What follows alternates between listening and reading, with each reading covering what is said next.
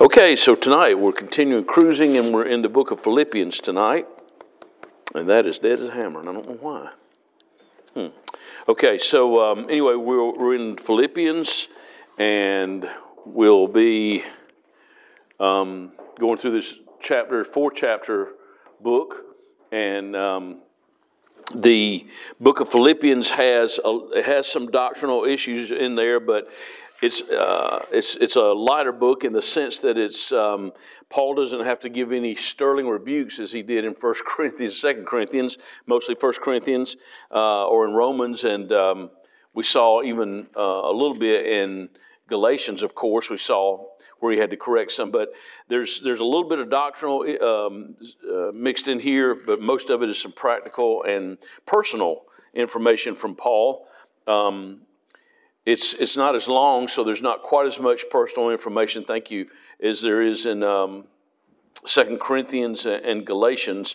It's just 4 chapters. So we see, as you read through the book, the theme, we said when we got to Paul's letters that we're looking at what he says in them about being in Christ. And in this book, Philippians, in Christ satisfied. There are 4 chapters, and the key verse is verse 11 of chapter 1, if you'll go there with me. Being filled with the fruits of righteousness, which are by Jesus Christ, unto the glory and praise of God. So this church was a church that had a lot of good things going for it, and he mentioned that they filled with the fruits of righteousness. This church was apparently very missionary-minded, as we'll see when we get into chapter 4. They had a lot of really good things going on. There was just 1 or 2 things Paul had to write about, one small little rebuke with 2 people having a disagreement in chapter 4. But anyway, in these 4 chapters, 6 times you see the word joy, and 10 times you see the word rejoice. So it is a book about joy and about rejoicing found throughout the book. So as we study it, you'll see those in several of the passages that we read tonight. Again, same as the timeline as we looked at with Paul's letter to the Ephesians, and then Lord willing, next week we'll be in Colossians, and we'll see the same timeline. The time of Acts, the events of the book of Acts are about 33 to 65 A.D. roughly, a little over 30 years, almost the length of Jesus' ministry. The book of Acts Jesus' life. The book of Acts records ministry of the apostles. So almost his life was 33 years, his ministry 3.5. But the time of the Acts, roughly about 32 years or so, depending on when it ended. Some say 65, some say as late as 67 or 8. So Paul's imprisoned in Rome about 62 A.D., about roughly anywhere from 4 to 6 years before he died or was martyred later on. And in that time, he wrote the books of Ephesians, we saw last week, tonight Philippians, the Lord willing, next week Colossians, and then a little 1-chapter book of Philemon. We'll probably combine it with other books in the future because it has only 1 chapter to it. But they were all written roughly within the same time while he was in prison there in Rome for preaching the gospel. And then, of course, I mentioned he's martyred about 66 to 68 A.D., somewhere in there. So first off, we're going to take the scenic route and look a little bit at the location. So way down here is Jerusalem. And remember, they had, in the book of Acts, roughly about the time this was, or right after the time this was written probably, pretty much right after the time this was written. Remember, the church began to move west, and to do that, they had to go north first. And Antioch in Syria was now the headquarters. When we studied the Acts and talked about it, the church moved their headquarters, so to speak, from Jerusalem to Antioch. Reason being is because the gospel is moving east to west, and also because at this point, and by the time he writes the letter to the Philippians, the church is becoming more and more Gentile converts rather than Jewish converts. And so the headquarters moves to Antioch in Syria, way up here north. And so Paul makes his way. Last week we looked at the book of Galatians, and we talked about how that's not really one town or one city or whatever. It's a region of Galatia. And then last week, we looked at Ephesians. And so you see, as he writes to Philippi, the Christians there at Philippi. We're going to look tonight and see in the book of Acts where he actually had been there and then later on writes to them. So that's a map with as he travels, and then as we get on, well, we already looked at Corinth and talked about 1st, 2nd Corinthians, but then in a few weeks to come, we'll see the book of 1st and 2nd Thessalonians. So a little bit closer to, a little bit blowing up the map a little bit for that region. There's Ephesus we talked about. Here's Philippi up here. This is a little bit blurrier of a, so it's not your eyes, a little bit blurrier of a map. So, but anyway, Philippi is right there. And that's where they're located, almost due north of Athens, Greece. It looks like it's just completely due north of Greece there, Athens, Greece. So let's go to the book of Acts, and let's see how these believers at Philippi, let's look a little bit about their background. We're not going to read the whole chapter for time's sake, but when you go back to chapter 16 of Acts, we'll read a little bit of it. Actually, chapter 16, starting verse 12, we'll pick up there and just read a few verses. When you read down to the end of the book of Acts, you see several events that happen when Paul is in Philippi. And this is where there are converts, and the church begins there at some point in Philippi. And I believe it was largely because of at least two events. The first one we see on the screen there, the first section, verse 14 and 15, where a lady named Lydia and her family are converted. We're all going to read that. And then he casts out unclean spirit out of a young lady in chapter 16, verse 16 to 18. And then in chapter 16, verse 19 to 24, they're jailed. Paul and Silas are jailed because they had, we'll see that in a moment, because after they had cast this evil spirit out. We'll look at that in a moment briefly. And then as a result, the jailer and and his family are all converted because Paul and Silas, the Bible says they sang praises at midnight. And remember, the earthquake happened, and the jailer comes in, and he knows his life's in jeopardy. And he says, "Sirs, what must I do to be saved?" One of the most important questions in the whole book of Acts. So the city there of Philippi, I believe these events lead to the founding of that church and as they begin to grow. Pick up at verse 12.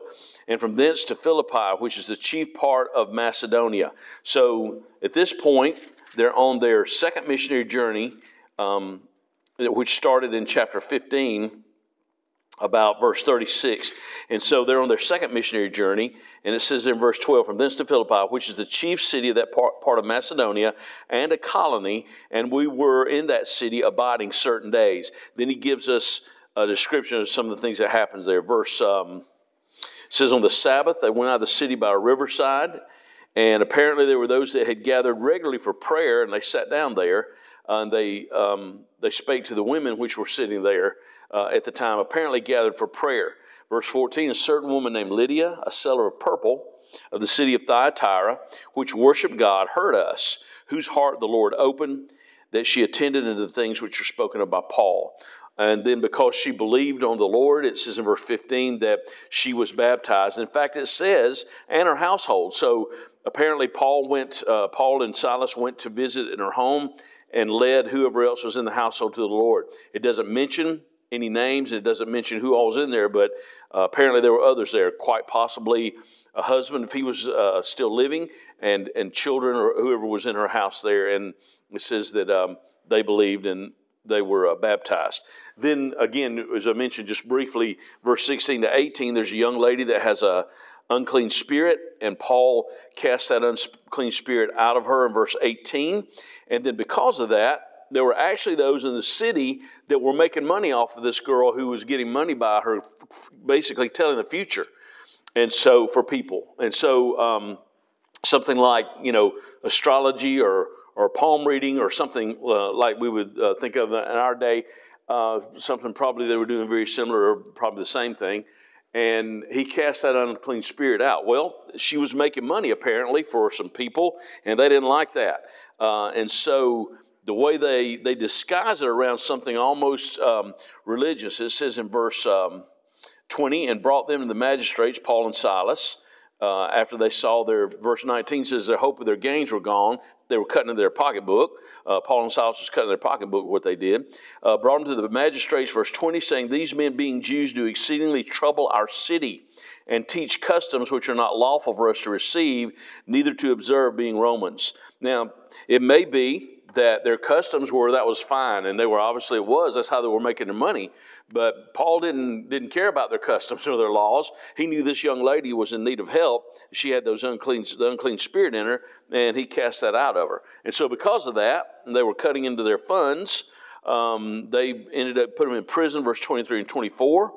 And then Paul and Silas are there in prison, and as you know, it's in verse 25, as you've heard this preached and taught, that the prisoners heard them as they were singing praises, and then there was the earthquake, and then the jailer comes in verse number 29, then called for a light and sprang in, the jailer, and came trembling and fell down before Paul and Silas and brought them out and said, sirs, what must I do to be saved? Verse 31, they said, believe on the Lord Jesus Christ, and thou shalt be saved, and thy house. So he believed on the Lord, and his household, they were saved. Also, apparently, Paul and Silas had the opportunity to talk to those that also in this man's household. So you had Lydia and her household, and then you have this jailer in his household. And then it says, as you read on down through there, that verse 34, he brought them to his house, sat at meat before him, and rejoiced, believing in God with all his house. So they led them all to Christ. So these were the early days, the start of that of the church there at Philippi. And so Paul writes to them in his letter after the fact these things had happened later on in the book of Acts. Here is just a brief chapter by chapter outline of pretty much the theme of each chapter of the book of Philippians. Chapter 1, we see how Christ is our life, and we'll look at some verses about each of these chapters in a little bit, break them down a little more. Number 2, how Christ is our pattern. And chapter 3, number 2 is also chapter 2. Chapter 3 is Christ our righteousness. And then number 4, chapter 4 is Christ our sufficiency. And we'll break that down a little bit as we go through this. Chapter 1, verse 1 begins with, actually I think I went past that on there, didn't I? Yeah, I did. I'm going to have to come back to that because I went too far on that. Didn't I? No, I didn't. Chapter 1, verse 1. I think I got the slides backwards. Paul and Timotheus, that of course is Timothy. Timothy is a protege. He's Paul's pretty much his mentor, and he's learning from Paul. And I forgot to mention it last week, but at one point, according to what we know from church history, Timothy was a pastor actually at Ephesus for a while. And we'll come to that actually when we get into the study of 1 Timothy.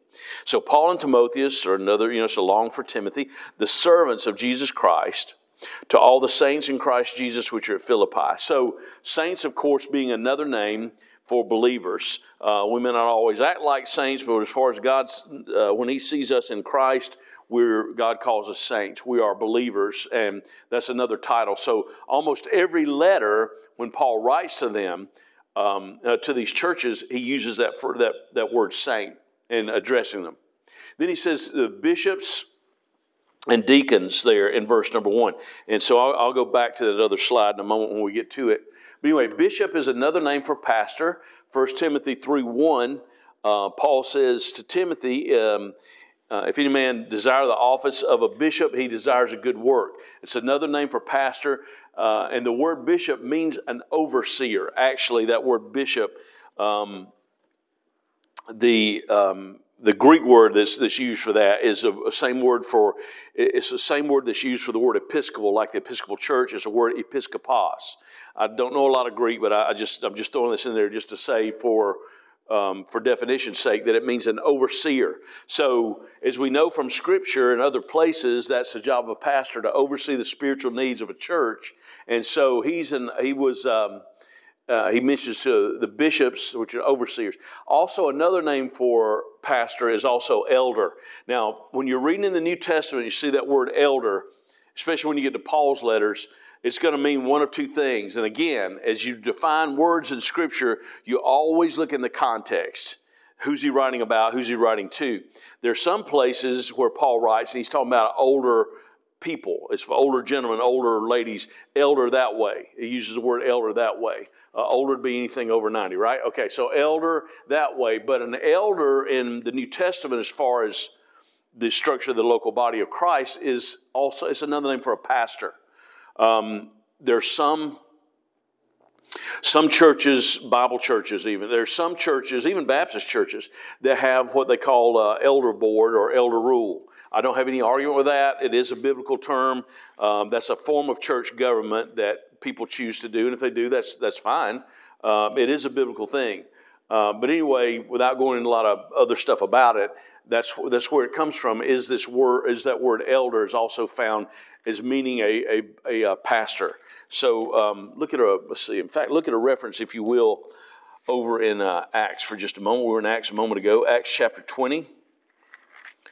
Acts 20 and verse 17. Paul is about to leave this particular region where he was.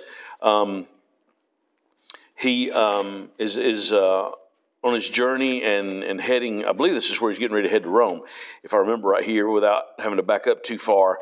But anyway, before he leaves and departs, he calls for elders from Ephesus.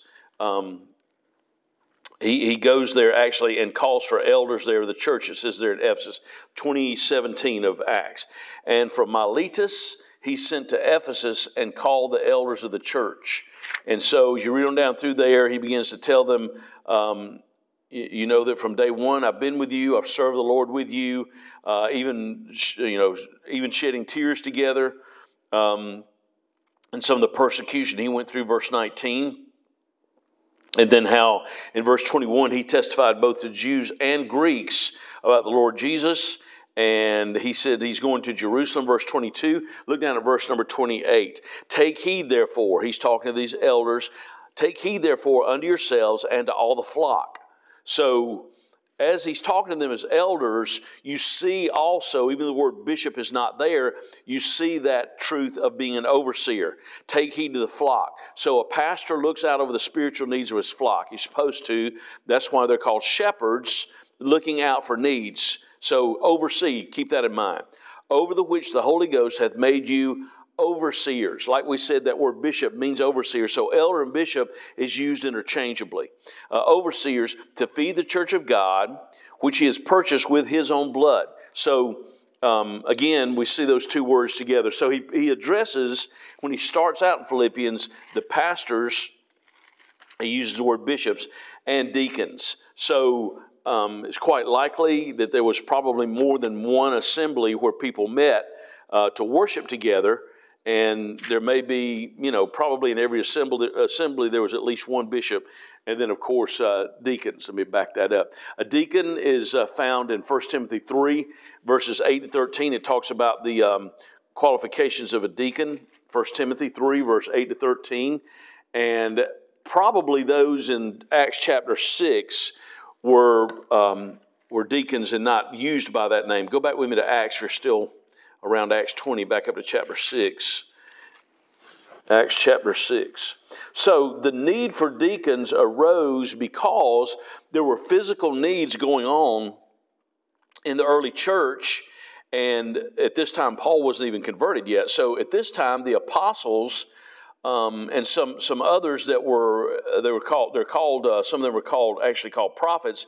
They were the ones who taught and preached the word, and met with people for prayer. They met together in worship. So look at 6 verse 1. In those days when the number of the disciples was multiplied, there arose a murmuring of the Greeks, against the Hebrews, the Jews, because the widows were neglected in the daily ministration. So there's a daily ministry to those widows that were in need of physical need, maybe food.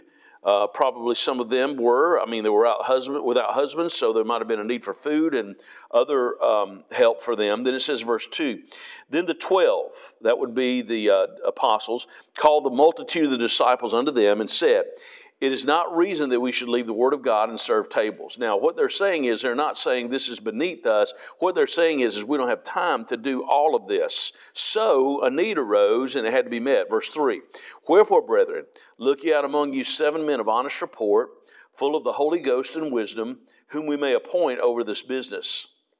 He uses the word business there because it's something that's a day-to-day need. It's not like, they set up a store type business, but it's business in the sense of there are needs to be met. Verse 4, but we will give ourselves continually to prayer and to the ministry of the word.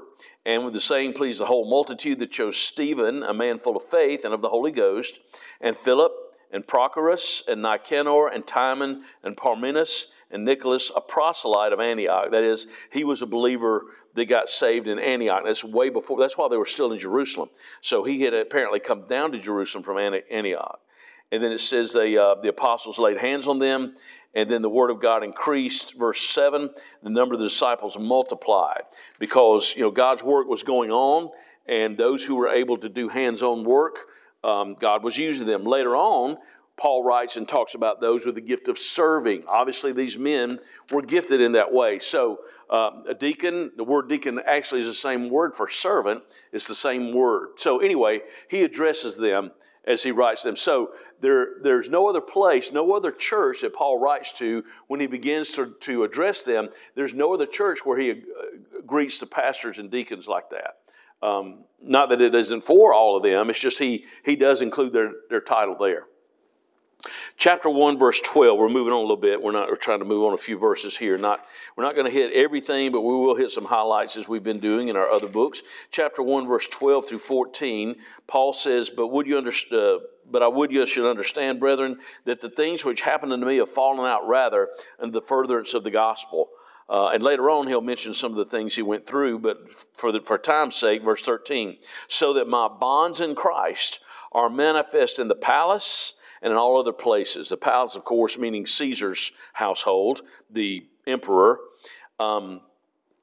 But he says these things happen. So the bonds he's talking about is being imprisoned. This is one of his prison epistles. He writes it from jail, from being imprisoned for the cause of the gospel. Verse 14.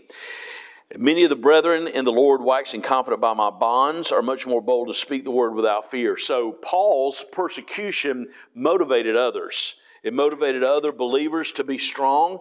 They rather than running them away or making them cower and be scared, they were stronger. It's not that way with cults. If they get run off from something, they're probably not going to be strengthened. Well, Christians, that's the way the church grew. That's the way things grew. And we'll see another reference to that a little later in Paul's letter here. But over in the book of Hebrews, chapter 13 and verse 2, remember them that are in bonds as bound with them, and them which suffer adversity as being also yourselves in the body of Christ together. Again, we think of where Paul wrote to the Corinthians, if one member suffer, all members suffer with it. And so we see how the persecution and suffering he went through empowered others to preach the gospel and to be strong and courageous. We'll come back to that a little bit later again, another place. Chapter 1, verse 21. This should be the conviction every believer has. And it's a short verse. It's one easy to, you may have already memorized it at some point. If not, you memorize it just a minute or two. For to me, Paul says, for to me to live is Christ and to die is gain. And then in the next couple of verses, he talks about, I'm in a strait betwixt two. I'm between two very good things. I could depart and be with Christ, which is far better, or I can stay here. While I'm here, I'll help you grow. I continue to get the gospel out when I can. I write these letters from jail to the churches. I'm able to disciple others. And so he says, as long as I'm here, either way, whether in death or life, God has me here. And so he says, for to me, to live is Christ, to die is gain. That should be the personal conviction of every Christian. Lord, if you keep me here, I know you have a purpose for me here. I know there's something for me to do.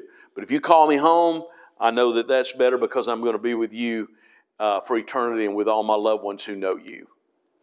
So let's look at now, we're going to come back to some other things in a moment, but there are 4 key examples found in the book of Philippians, and they're found in chapters 2 and 3.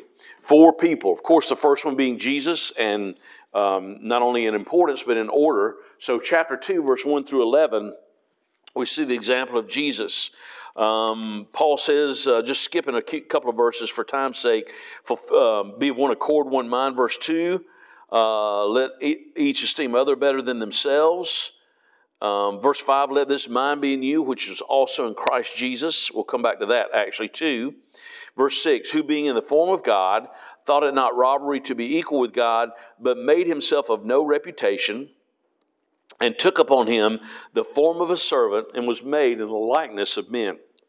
So, of course, Jesus is our Savior. Absolutely, we glory in that. We glory in Him because of that. But Paul writes in the context here that Jesus is the ultimate example to us of being a servant, of what a servant is all about. He left heaven.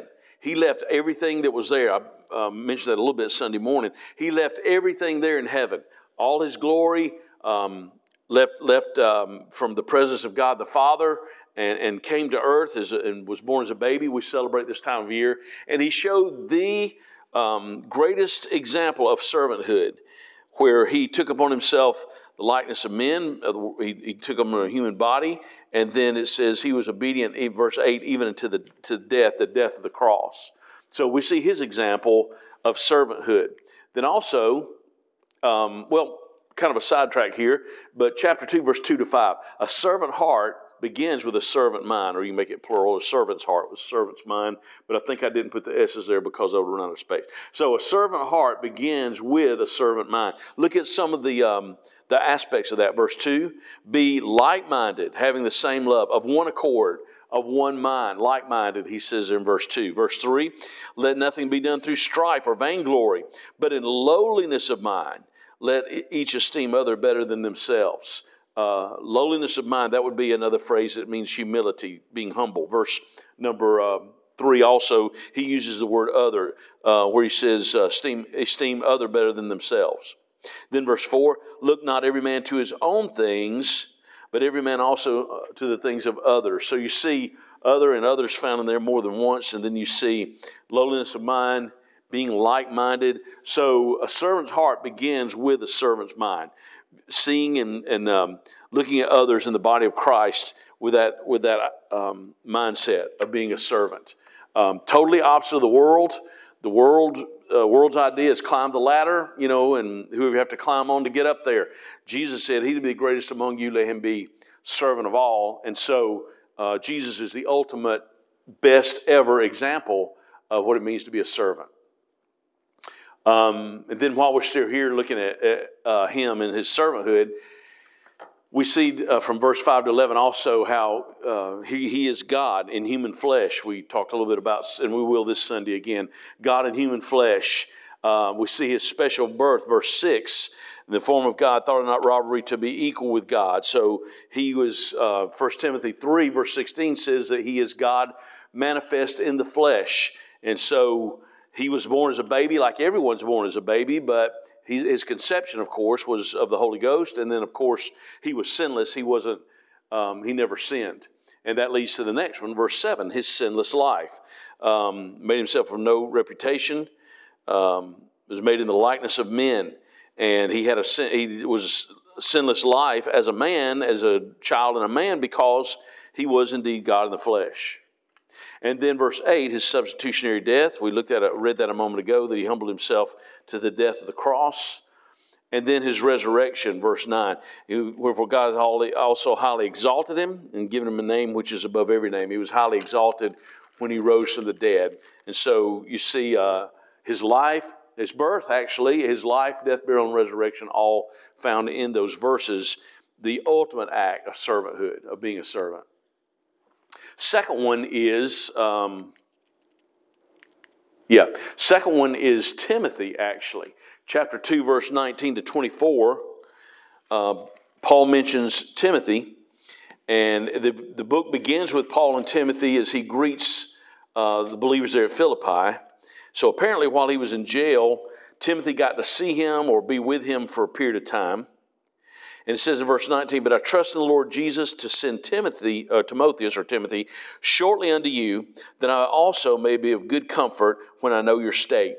In other words, Paul, there he was in prison. He wasn't thinking about himself. He was thinking about the believers there at Philippi. He said, I'm sending Timothy to check and see how things are going with you. And when he comes back, he can give me a report. And he said, I'll be relieved to know that things are going well. And they probably were, because this church had a lot of things good going on for them. Look at verse 20. For I have no man like-minded who will naturally care for your state. Timothy was quite a young man. As I mentioned, he was a pastor also, and he was, Paul was his mentor. He learned a great deal from him, and he said, there's no one else who would do this, who would come visit you and see you because they care about you and your spiritual needs and other needs, obviously, we'll see in chapter 4. And he said, I can trust Timothy. He'll do that. He has that kind of a servant's heart. He cares enough about you that he wants to come and check on you. Then there's a man with a long name that's hard to pronounce a little bit, but he's one of those that kind of go in the category where I talk about a lot of times. Those were the strangest names that seemed like did some of the greatest things. His name is Epaphroditus, and we'll go ahead and read this whole 25 to 30 about him real quick and see what the Scripture says about him. He also is an example of servanthood. You see the word ministered, and of course, minister and servant are really the same word. Jesus said he'd be greatest among you, let him be your minister, and then he says in another place, let him be servant of all. So those words are interchangeable. So 2:25, yet I suppose it necessary to send to you Epaphroditus, my brother, and companion in labor, and fellow soldier, but your messenger, and he that ministered to my wants. So the difference between Epaphroditus and Timothy was going to go check on them and come back and let Paul know how they were doing. Epaphroditus was going, and that's where he was going to belong. That's where he was going to be. Verse 26, for he longed after you all, and was full of heaviness, because that ye had heard that he had been sick. For indeed he was sick, nigh unto death, but God had mercy on him. And not on him only, but on me also, lest I should have sorrow upon sorrow. In other words, he says, look, God was good, not only to him that he's feeling better, but he's good because the fact he's, even when he was sick, he was still serving. He was still helping me and meeting needs that I had, Paul says, and he's there to help you. Look what Epaphroditus was so concerned about, though, in verse 26. He was full of heaviness because you heard that he was sick. He didn't want them to think that, he slowed down or anything just because he wasn't doing well, wasn't feeling well. He wanted to keep on keeping on and to not stop. Pick up verse 28. We read down to verse 27. I sent him therefore the more carefully, that when you see him again, you may rejoice, that I may be less sorrowful. Receive him therefore in the Lord with all gladness, and hold such in reputation. Because for the work of Christ he was nigh unto death, not regarding his own life, to supply your lack of service toward me. In other words, here he is helping you and making up for what you're unable to do. They were geographically apart from Paul. They weren't able to see him or talk to him daily. No internet, no phone, nothing like that. So Paul was sending him there to permanently be there at Philippi. It says there that receive him in the Lord, verse 29. He's coming to live among you. So Epaphroditus, another great example of a servant. Chapter 3, verse 1 to 17, rather lengthy. And we see Paul as an example of a servant. And in doing so, we see his example of how he pressed forward and did not let his past, even though I'm sure he thought about it from time to time, he didn't let it come back and haunt him. For time's sake, we're not going to read the whole section, but pick up verse 4.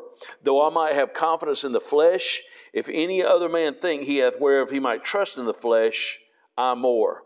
Then he gives a list of the things before Christ. Circumcised the 8th day, according to the law, of course, that he was to be, of the stock of Israel, of the tribe of Benjamin, a Hebrew of the Hebrews. That simply means that he lived by the letter of the law. As touching the law, Pharisee, he explains it that way by saying a Hebrew of the Hebrews. He observed all the feasts and probably fasts and all their celebrations. As touching the law, a Pharisee.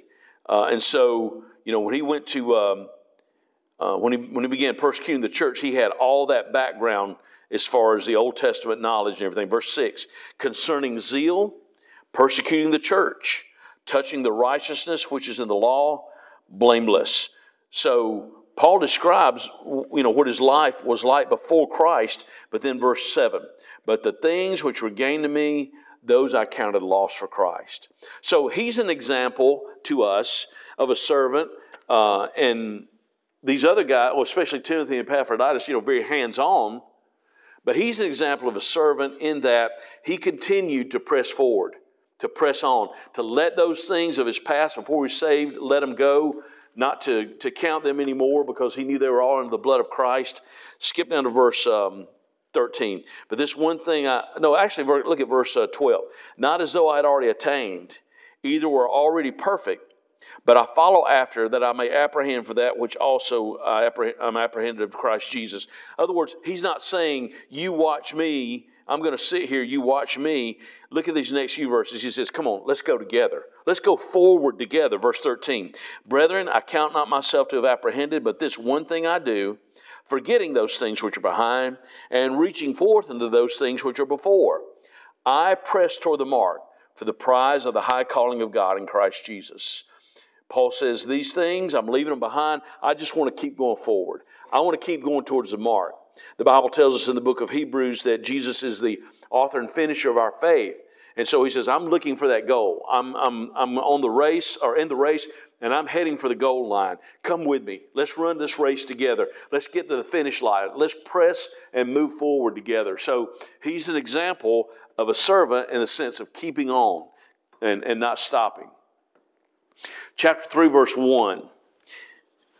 Finally, my brethren, rejoice in the Lord. To write the same things to you, to me indeed is not grievous, but for you it is safe. So I come across this verse, and there are a couple other verses very similar in the New Testament, but I come across this verse one time, and I began to think about it. When you read through the Bible, and you read through more, and you read through more, and you read through more, you're always going to see things you didn't see before. Sometimes in sermons, you hear the same sermon, which probably is not going to be exactly the same, but sermon from the same passage a year, 2 years, 3 years later, and you get something you didn't get before. Paul says this, to write the same things to you indeed is not grievous, but for you to say. So writing the same things could mean one of two things. It could be that he wrote some kind of letter that's not included in Scripture. Or it simply could be when he was in Philippi, the things he preached and taught to them. Now I'm writing them to you. So repetition is a key to learning anything, especially the Bible. You're never going to get to a point where you can say, I've heard it all, I've read it all, I've learned it all. There's no way anybody's ever going to get that as long as we're here on earth. Martin Luther, the reformer Martin Luther, back in 1500s, his wife made the statement, I've read it all, I've heard it all, would to God I lived it. And so Paul says, look, I'm continuing these things for you. It's not grievous. It's safe. You need this. You need to continue to hear this. For no other reason, from a practical standpoint, as Christians, we can hear something and then later on hear it again. At that time, there's a different need in our life. There's something else we're going through, something else we're thinking about, maybe something else in Scripture that the light comes on and we understand something better in the context of when we see it taught again. So Paul says it's not grievous. He said it's safe. He said to write these things again. So repetition is definitely a key to learning Scripture. We see, we've already looked at this some in chapter 3, so we won't back up to a lot of it, but we see his example to us for victorious Christian living. We looked at how he learned from his past. We looked at how he lived in the present, and then and to press on, to continue on. Of course, that's future, but you do it now. You keep pressing. But also, when you close out the chapter, let's look and see how he looks at the future. For our conversations in heaven. Now, the word conversation in that day not only meant the words you said, but the life you lived. And there's some places in the New Testament it means both. Sometimes it does mean words that you say. But our conversation, our life, our language, our conversation is in heaven. So eventually we know that's where we're headed. We know that's the place one day we're going to be with our Savior.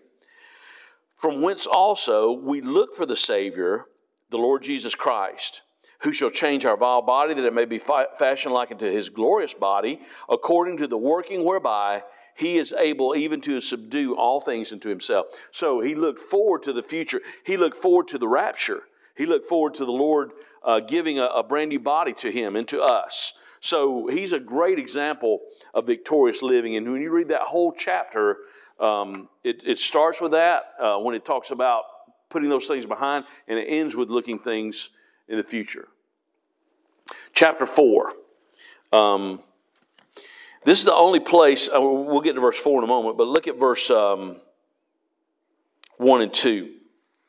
Therefore, my brethren, dearly beloved and longed for, my joy and crown, so stand fast in the Lord, my dearly beloved. I beseech Euodias and beseech Syntyche that they be of the same mind in the Lord. We don't know what the problem was, but apparently it's something that needed to be ironed out. And then he says in verse 3, and I entreat thee also, true yokefellow, help those women which labor with me in the gospel. You know, sometimes you'll see where people talk about Paul, put down women in his letters and all that stuff. Not at all. Paul, in different churches, there were women that were serving the Lord, and Paul commends them for that. In chapter 16 of Romans, he talks about a sister named Phoebe, who was a servant, who loved the Lord, and she apparently delivered one of Paul's letters. So Paul does not belittle women at all. He doesn't put them down in any way. It says, true yokefellow, help those women which labored with me in the gospel, with Clement also, with other fellow laborers whose names are in the book of life. So in chapter 4, this very last chapter here, Paul has in it, as we get on, we talked about joy being one of the themes of the whole book. In verse 4 through 8, he tells us, we see joy and rejoicing found there. Verse 4, rejoice in the Lord. Always, and again I say rejoice. Let your moderation be known to men. The Lord is at hand. And then he tells them, be careful for nothing. Don't be full of care. Don't be worried, anxious, fearful. But in everything, by prayer and supplication with thanksgiving, let your requests be made known unto God.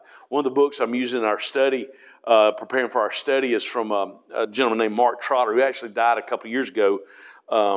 He has a book called 52, it should be Weeks, bury another typo, 52 Weeks of Pursuit.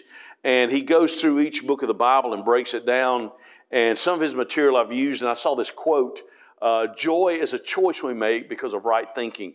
When you see rejoice there, the context of it has to do with prayer and our thought life. Verse 6 talks about making our requests known unto God, praying about things that worry us or cause us anxiety or fear. And then verse 7 and 8, and the peace of God, which passes all understanding, shall keep your hearts and minds through Christ Jesus. And then he says, whatsoever things, we'll come back to verse 8 in a moment, actually. Isaiah 26:3 says, thou wilt keep him in perfect peace, whose mind is stayed on thee, because he trusteth in thee. That's a companion verse there to verse number 7, to verses 7 and 8. So joy is a choice we make because of right thinking. You see the rejoicing and you see prayer and thought going together. 4:13, everybody's probably memorized this one, but I can do all things through Christ which strengtheneth me. Jesus told his disciples in John 15 verse 5, he says the other side of that, for without me ye can do nothing. I can do all things with Christ. Without him I can do nothing. So wonderful promise in chapter 4 and verse 13 of Philippians. So let's look at tune-up. And some of these verses we've looked at already to some degree, and some of them maybe not as much, and there are a couple of these we haven't read. But we looked at believers' perspective on life and death. Paul says, for to me, to live is Christ and die is gain. And he says, whether the Lord takes me home now or whether he leaves me here to serve him longer and to help you, either way is a blessing. 129, we said, is a key to growth, personal and in the church. Verse 29, for unto you it is given in the behalf of Christ, not only to believe on him, salvation, eternal life, but also during the Christian life, suffer for his sake. So as believers in Christ, there's suffering that we go through. Paul told Timothy later on when he writes to him in 2 Timothy 3, all that will live godly in Christ Jesus shall suffer persecution. But he says it's given on behalf, not only believe on him, but to suffer. Now we do very little suffering, really. We live in 21st century America.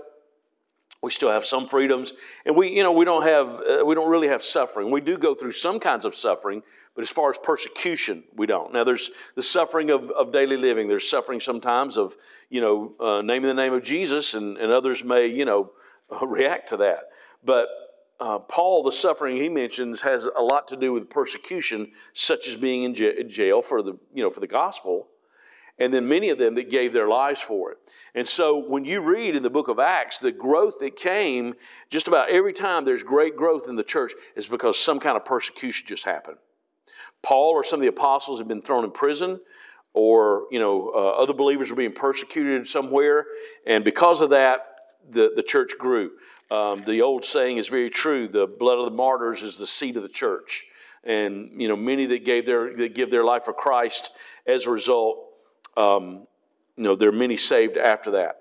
A little more current history, maybe if you've never read the book or seen the movie, there's a couple of movies out, The Life of Jim Elliot, who was back in the 50s, early 60s, 50s, was missionary to Ecuador, and he and his team were trying to, live among the people and get to know them, and they were martyred by the very ones they came to give the gospel. But some of the ones, after they were martyred, some of them were saved, and they became believers, and they, started church over there. So, persecution's horrible. When we hear about it happening, it's always sad to know someone goes through that kind of suffering and loses their life. But it doesn't happen in vain. God's going to use it for some good somewhere. And so often that's what happens when suffering, and especially persecution, happens. Chapter 2, verse 12 and 13, I didn't go over it. I preached about this a few weeks ago in the second message I had about the wells of salvation. And I'll go ahead and read these verses, though. Wherefore, my beloved, as you've always obeyed, not in my presence only, but now much more in my absence, work out your own salvation with fear and trembling. For it is God which worketh in you both to will and to do of his good pleasure. And again, notice it doesn't say work for it, it says work it out. Work out what God has already worked in when you got saved. And so there's God's part, he saves us, and then God's part and our part together is Christian growth. Work out what God has worked in. And of course, he's going to help you do that because you belong to him. We already looked at chapter 3, verse 20 and 21, where Paul talked about our glorified body we'll one day have. Then chapter 4, verse 19. Another familiar verse, you may have memorized it sometime. And sometimes when bills are due, you want to claim this verse, that's for sure. Chapter 4, verse 19, but my God shall supply all your need according to his riches and glory by Christ Jesus. When you go back, for time's sake, we won't read it all tonight, but when you go back and read verse 14 down to verse 18, in fact, you see that name Epaphroditus again, and how he was a wonderful servant of the Lord. We see how that promise is made to them because they were so giving in their missionary support for Paul. We got a few minutes. Let me go ahead and read that actually. Verse 14. Notwithstanding, you've well done that you did communicate with my affliction. Again, communicate doesn't always mean words. It can mean the way you live, and they communicated by giving. We see that in the next few verses. Verse 15, now you Philippians know also that in the beginning of the gospel, when I departed from Macedonia, no church communicated with me as concerning giving and receiving, but ye only. For even in Thessalonica ye sent once and again unto my necessity, not because I desire a gift, but I desire fruit that may abound to your account. Paul says, look, the money is great. Yes, it's wonderful, but I'm not desiring that. I want to see God bless you as a church. And Paul knew that God would do that because of their giving spirit, their giving attitude. Verse 18, but I have all and abound. I am full, having received of Epaphroditus the things which were sent from you, an odor of sweet smell, a sacrifice acceptable, well-pleasing unto God. And because of that, verse 19, but my God shall supply all your need according to his riches and glory by Christ Jesus. A truth is seen all through Scripture, especially in New Testament time. If you take care of the things that belong to the Lord, he will take care of the things in your life. And so he tells them, because of that, because you took care of needs that I had for the ministry, God's going to bless you and he will supply your need according to his riches and glory and bless them. And so this church had a lot of good things going on, but they were a missionary church. They were mission-minded, and they wanted to help in that. I already said that. I don't know why I did that twice. Okay, Jesus in Philippians, like with Paul, others' letters, you see him talk about the Lord Jesus Christ. And again, that reference is because he's a risen Savior. He's risen from the dead, and Paul loves to use that term in almost every letter. He'll refer to him as the Lord Jesus Christ. Home address, chapter 4, verse 19 is a good one to memorize too. But we didn't read over chapter 1, verse 6. This actually, back in the 80s, Steve Green recorded a song that came from this, based on this verse. Being confident of this very thing, that he which hath begun a good work in you will perform it until the day of Jesus Christ. You see salvation in 3 tenses there. This very thing, he which hath begun, it began when you got saved. A good work in you, that's what God's doing throughout your life as a Christian, you're in the Christian life. Will perform it until the day of Jesus Christ, until he comes back. And that's our future of our salvation, where we're delivered from this planet, from earth, and given a new body. Being confident of this very thing, that he which hath begun a good work in you will perform it until the day of Jesus Christ. And then, of course, I can do all things through Christ, which strengtheneth me. Let's stop there.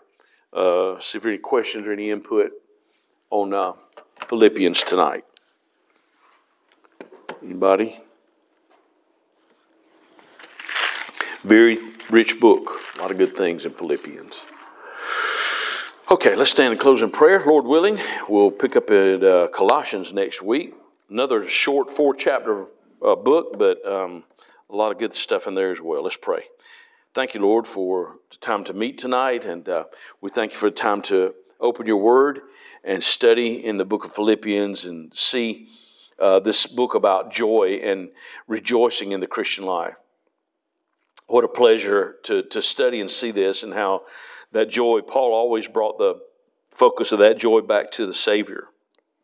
And he's the source of that joy. Your Spirit is the source of that joy. And we thank you, Lord, for the words that he wrote to the Philippians. We thank you for their willingness to serve, and their willingness to take care of missionary needs. And in turn, you turn around and bless them for that greatly. And the life of these others that we see that were servants, such as Timothy and Epaphroditus, and their willingness to serve. We thank you for their example. I pray, Lord, that you'll keep us safe as we leave from here tonight, and as we look forward to Sunday and worship together. In Jesus' name, amen.